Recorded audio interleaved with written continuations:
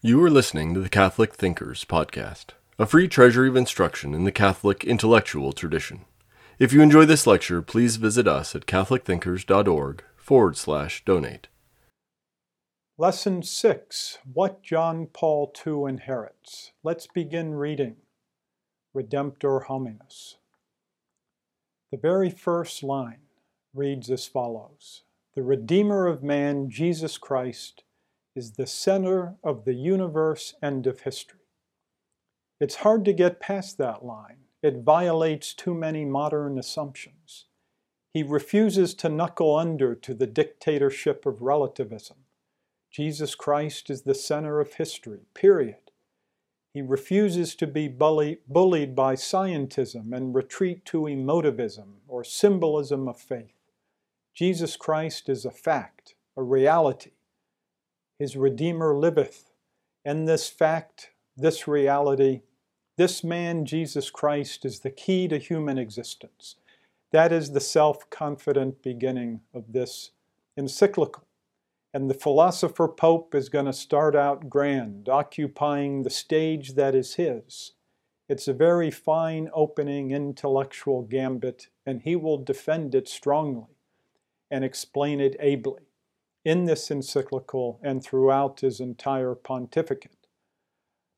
I would call this his mission statement. In his second encyclical, the cross also stands at the center of history as a sign of divine mercy. He will continue this theme. But now that he has our attention, now that he will make his serious intellectual mark, he then shows us his heart. The second line, he says, "To him go out my thoughts and my heart in this solemn moment."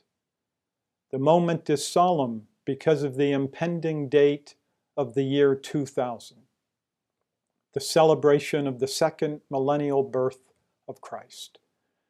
John Paul II steps into the papacy following that of John Paul I, who served only 33 days. And now this bold man, Karol Wojtyła, now Pope John Paul II, looks confidently ahead to a point 21 years in the future. He knows he has a mission. He's been given a task. He understands the connection spanning near 20 centuries going back to Peter. But now he must carry on the work of Pope John the 23rd, also now declared a saint, and Pope Paul VI, John Paul's own mentor and guide. They have brought the world to a threshold, the church to a threshold, from which he will continue. On the year of the great Jubilee, will bring faith in the Redeemer of man into greater focus. The event will recall and reawaken in the faithful, he says, an awareness of the key truth of faith. The Word was made flesh and dwelt among us, John 1:14.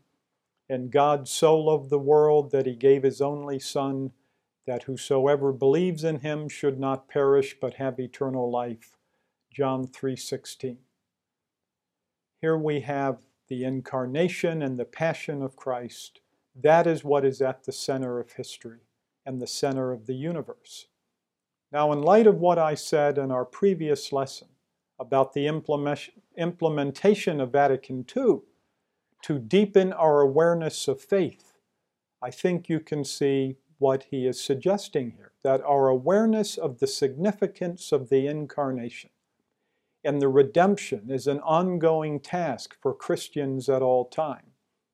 But in order to renew the church, particularly after Vatican II, and for Christians to contribute to the challenges of the late 20th century into the new millennium, as called for by the Second Vatican Council, this will certainly take a deeper and a more exquisite awareness of who Jesus Christ is and what he accomplished in his life. The new Pope also lays out, in addition to this, what should accompany this deepened awareness would also be new attitudes. This is what he said in his book, Sources of Renewal, for the implementation of Vatican II. with our deepened awareness, we should also have an attitude of expectation and joy. We should see a new advent.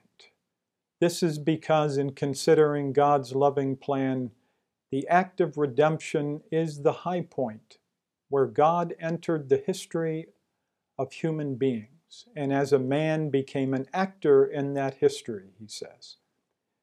And through the incarnation, he says in section 2, Jesus gave human life a dimension that God intended man to have from the beginning, but which was lost through sin.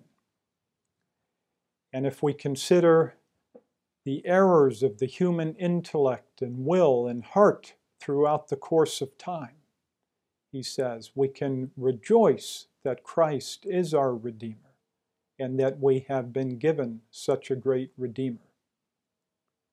Now into section 2, he explains the significance of his name, John Paul II. He is following the example of his predecessor, John Paul I. So he expresses his love for the unique inheritance left to the Church by St. John the 23rd and by Pope Paul VI. He explains that he will develop the inheritance that they gave to him.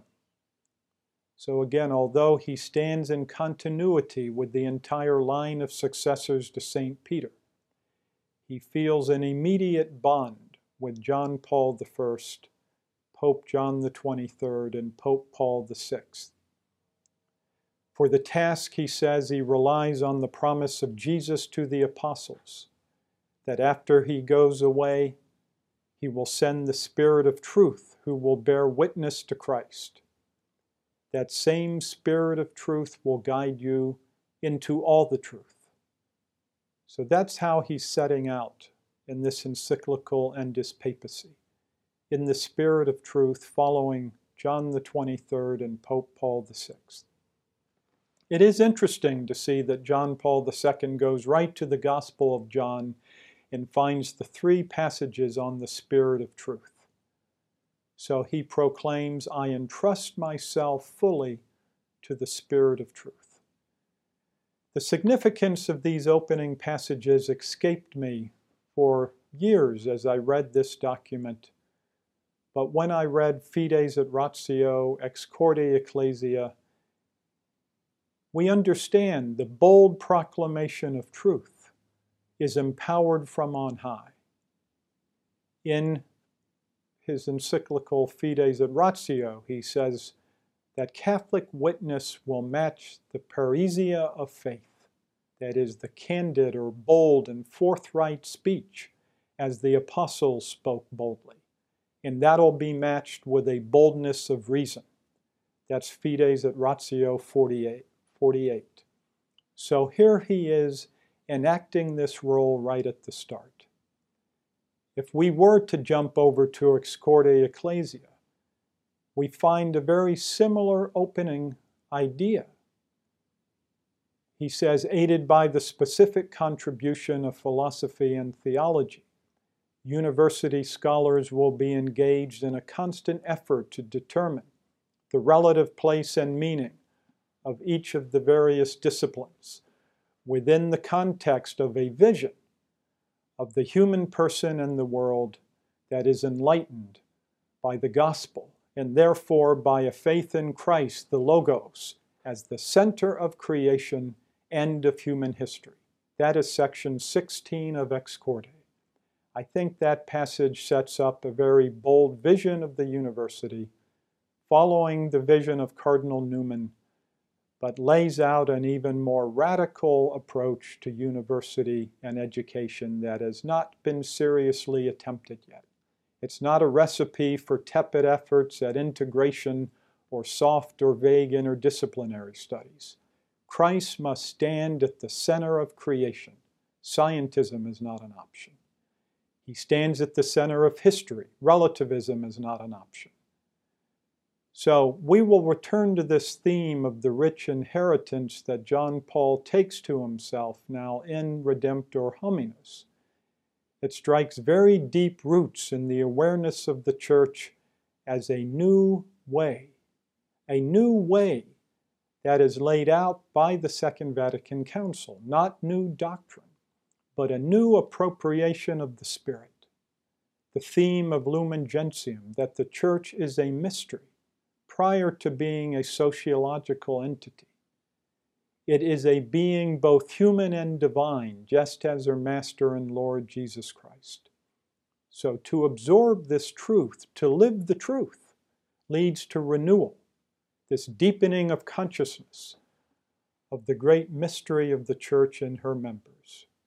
He does like that word consciousness or awareness in relating oneself to God and the world, so that the Church will fathom more and more deeply her divine mystery, her human mission, and even her human weakness. That's in section 3. Now again, just that harkens back to his role as Cardinal Archbishop of Krakow in implementing Vatican II. That this consciousness or self-awareness of the Church and the Christian is not a self-centered reverie or an absence to the world, but it's a discovery, a rediscovery of our love for God and man in the Holy Spirit. That's why he finds those passages on the Holy Spirit. It's part of the call to holiness. It leads to the task of evangelization. There is no better place then, he says, to start than by turning our thought and hearts to the Redeemer of man, Jesus Christ, the center of the cosmos and history. In this document, John Paul expresses the notion that what the Spirit says to the Church through the Vatican Council is that we are led to a more mature solidity, he says, for the whole people of God, all aware of their salvific mission. Now, Pope Paul VI wrote his first encyclical on the theme of awareness of the Church, the self-awareness or consciousness of the Church. It's entitled Paths of the Church, or Ecclesiam Suam. Not surprisingly then, John Paul II says he links himself with this document as he inaugurates his pontificate. The first encyclical of Paul VI he identifies with. Why? Well, this is John Paul's first encyclical, but most of all because the Church must be supported by the Holy Spirit in its awareness of the divine mystery and divine mission. He says this consciousness or awareness of the Church is the first source of the Church's love. Now, this is what Paul VI laid out in his encyclical. The mystery of the Church reveals the splendor and beauty of the Church. According to the Vatican Council, the Church is a sacrament or sign and means of intimate union with God and of the unity of mankind. Paul VI showed and taught us an intrepid love for the Church. Paul VI talked about, he divided his first encyclical into awareness of the Church, renewal of the Church in light of our awareness of our mission and dignity, and then a consideration of our mission. The importance of the Church for salvation, to bring the Church and mankind together in a dialogue. That was Paul VI's encyclical. John Paul says, yes, we need a universal openness to the world that goes with the Church's consciousness of itself in order to reflect its apostolic and missionary dynamism, the desire to proclaim in its integrity the entire whole truth of Jesus Christ. Here's how we carry on the dialogue of salvation. This is the program of Pope Paul VI's pontificate. He was keenly aware of her mission and service to humanity. And that is what strengthened him against all the critical attitudes and complaints and dissent within the Church, which John Paul says was sometimes due to a lack of love, perhaps not always. John Paul says, yes, criticism has its place, but it has a just limit, or it will not be constructive. It could obscure the truth, love, and thankfulness for the grace we receive through the Church. So John Paul says that criticism shouldn't be an easy shot that avoids service and acknowledgement of our gratitude for the church. So he expresses his gratitude for Paul VI for keeping the church on the right track. As a helmsman in choppy waters, he kept the church on its course. So John Paul says he criticizes now what is the thoughtless criticism after the council. And we will resist novelties that were inflicted upon the church because we must be more discerning and more intent on the mystery of the church. Here we see the first idea of the reform that comes with this new pontificate and expressed by Cardinal Ratzinger. And we also shouldn't forget that Cardinal Wojtyła preached a retreat to Paul VI and his papal household entitled A Sign of Contradiction, in which he encouraged the Pope to stand fast in the defense of truth. And just as our Lord was called prophetically a sign of contradiction, so too would the church be in the modern world a sign of contradiction. He then makes reference to Paul VI's exhortation on evangelization. He thanks his predecessors who set in motion a new surge of life for the church, which he says is stronger than any of the doubt, dissent, collapse, or crisis that he inherits in 1978 as he becomes the Supreme Pontiff. He also was inspired by Paul VI's personal example of ecumenical outreach. He sought unity with other Christians without being discouraged. We need to go further down that road. John Paul went very far down the road, as we know, and he would always say that negative results should not lead us to turn back. It should not lead us to an easy indifference, but it does require that we open the church to dialogue, to draw close to being available for dialogue, having a firm head but a soft heart. He also pursued dialogues with non-Christian religions. He said, it's a noble thing to make an attempt to understand others, acknowledge what is right and true in other cultures and religion. And this doesn't mean we lose certitude about our own faith, and certainly not to weaken the principles of our moral life. So this opening of the encyclical establishes the inheritance and threshold from which John Paul II will launch his new pontificate. The deepened awareness of the church, the call to evangelization, which he learned from Pope Paul VI, must lead the new Pope to deepen our awareness of Christ as the Redeemer of man. These reflections that Pope John Paul II makes about his predecessor, Pope Paul VI, who was a mentor to him, as well as St. John the 23rd, do make this, in a way, his most personal encyclical.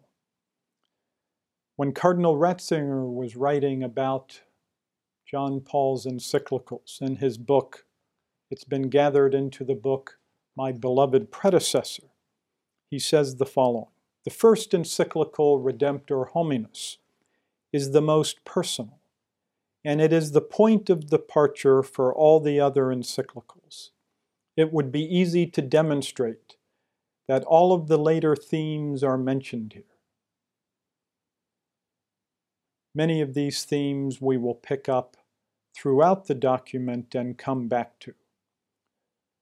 So I won't list them all, but he goes on to say here that the Pope's personal involvement and his hope, even his profound desire that the Lord will grant us a new day of faith and fullness of life, a new Pentecost. It's no less than a new Pentecost that Cardinal Ratzinger sees in John Paul's invocation of the Spirit of truth and his closeness and his devotion to the Holy Spirit. He will say this line will burst forth the present-day church. This is John Paul II. The present-day church seems to repeat with ever greater fervor and with holy insistence, "Come, Holy Spirit, come."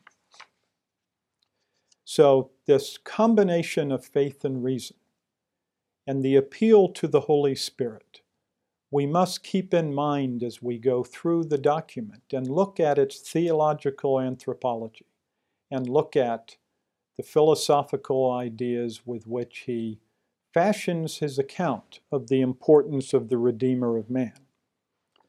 Cardinal Ratzinger also thinks it's significant that we think about John Paul's retreat, the retreat he gave to Pope Paul VI. He says the following: during the retreat that he preached as Archbishop of Krakow in 1976 to Pope Paul VI, he recounted how during the first years after World War II, the Polish Catholic intellectuals had initially sought to refute, contrary to the official doctrine of Marxist materialism, the absolute dominance of the material. But very soon the center of the debate shifted. It was no longer a question of the philosophical basis of the natural sciences, important as they may be, but rather of anthropology. This is from Cardinal Ratzinger explaining why his first encyclical that we see from John Paul II is on Redemptor Hominis. It is about the mystery of man and the mystery of Christ. To continue reading Cardinal Ratzinger, the question has become, who is man? The anthropological question is not a mere philosophical theory about man, but it has an essential character, and behind it lies the question of redemption. How can man live? Who has the answer to the eminently concrete question about man and human existence? Who can teach us how to live? Materialism, Marxism, or Christianity? The anthropological question is therefore a scientific and rational question, but at the same time, a pastoral question. How can we show people the way of life? And how can we make it clear to non-believers as well that their questions are our questions, and that in the face of man's dilemma, both then and now, Peter was right when he said, "Lord, to whom can we go? You have the words of eternal life."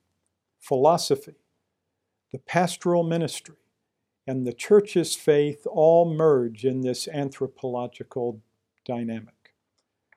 End of a long quote from Cardinal Ratzinger, but again, I think very useful for us to reflect upon. That John Paul II's first encyclical is on what it is to be human, and not on some other topic. Many popes have made their first encyclical on a topic pertaining to the relation of church and state, and to challenge the state in their abuse of power. John Paul II will do that in this encyclical, as we will see, particularly in his teaching on rights. Or as we know, Pope Paul VI began his pontificate with an encyclical on the church. But John Paul II, in that struggle with the Marxist, came to see how strategically important would be the question of what it is to be human. That's where he focused his philosophical work, writing The Acting Person. That is where he focused his pastoral ministry as a priest and bishop, always caring for the dignity of the person and looking for ways in which he could educate and protect and develop the life of the person. And all of this, of course, in the context of a very aggressive rival, the Marxist regime, which dominated the media in Poland, which controlled education, which tried to marginalize the church. John Paul II saw that the way to fight it is obviously prayer and to live the life of the church as we are called to live in the Spirit and by the sacraments and in service, which we'll see him explain at the end of this encyclical, but to focus our intellectual and pastoral focus on what is it to be human, how does one find the flourishing of the person. That's why he turns to this theme. But as Cardinal Ratzinger reminds us here, this is more than a philosophical debate. It does involve philosophy, but it's more than a philosophical debate because it involves the concrete person. It takes up issues about where people live. It takes up the issues of where we are in the present historical day, and struggles with the problems that affect all human beings in their daily life, in their human hopes and aspirations. So in order to answer that, philosophy must be guided by and work with the theological anthropology, or to even be more concrete. John Paul II referred to this encyclical as expressing calls to the intellect, will, and heart made by Jesus Christ. So just to reiterate that point in the very second line of the encyclical, that he himself turns his heart and his mind to Jesus Christ as the Redeemer of man, we will see that he combines that very great pastoral concern for each human person, and now as the universal shepherd of the church, the supreme pontiff, a concern for the entire church, a concern for all of mankind. But the root of it will be faith in Jesus Christ. And it's that faith which must be deepened throughout the church. And it's that faith which must be proclaimed to the world. And he spent his pontificate doing just those things. This encyclical is its basis. And as we'll have further opportunity to explore those key passages, I'll just remind you of that guide his whole work from Gaudium et Spes 22 and 24. I'll repeat them again because it's always worth remembering these, and I hope you listeners will commit these to heart as well. From Gaudium et Spes 22, that Christ has revealed man to man himself and made his supreme calling clear.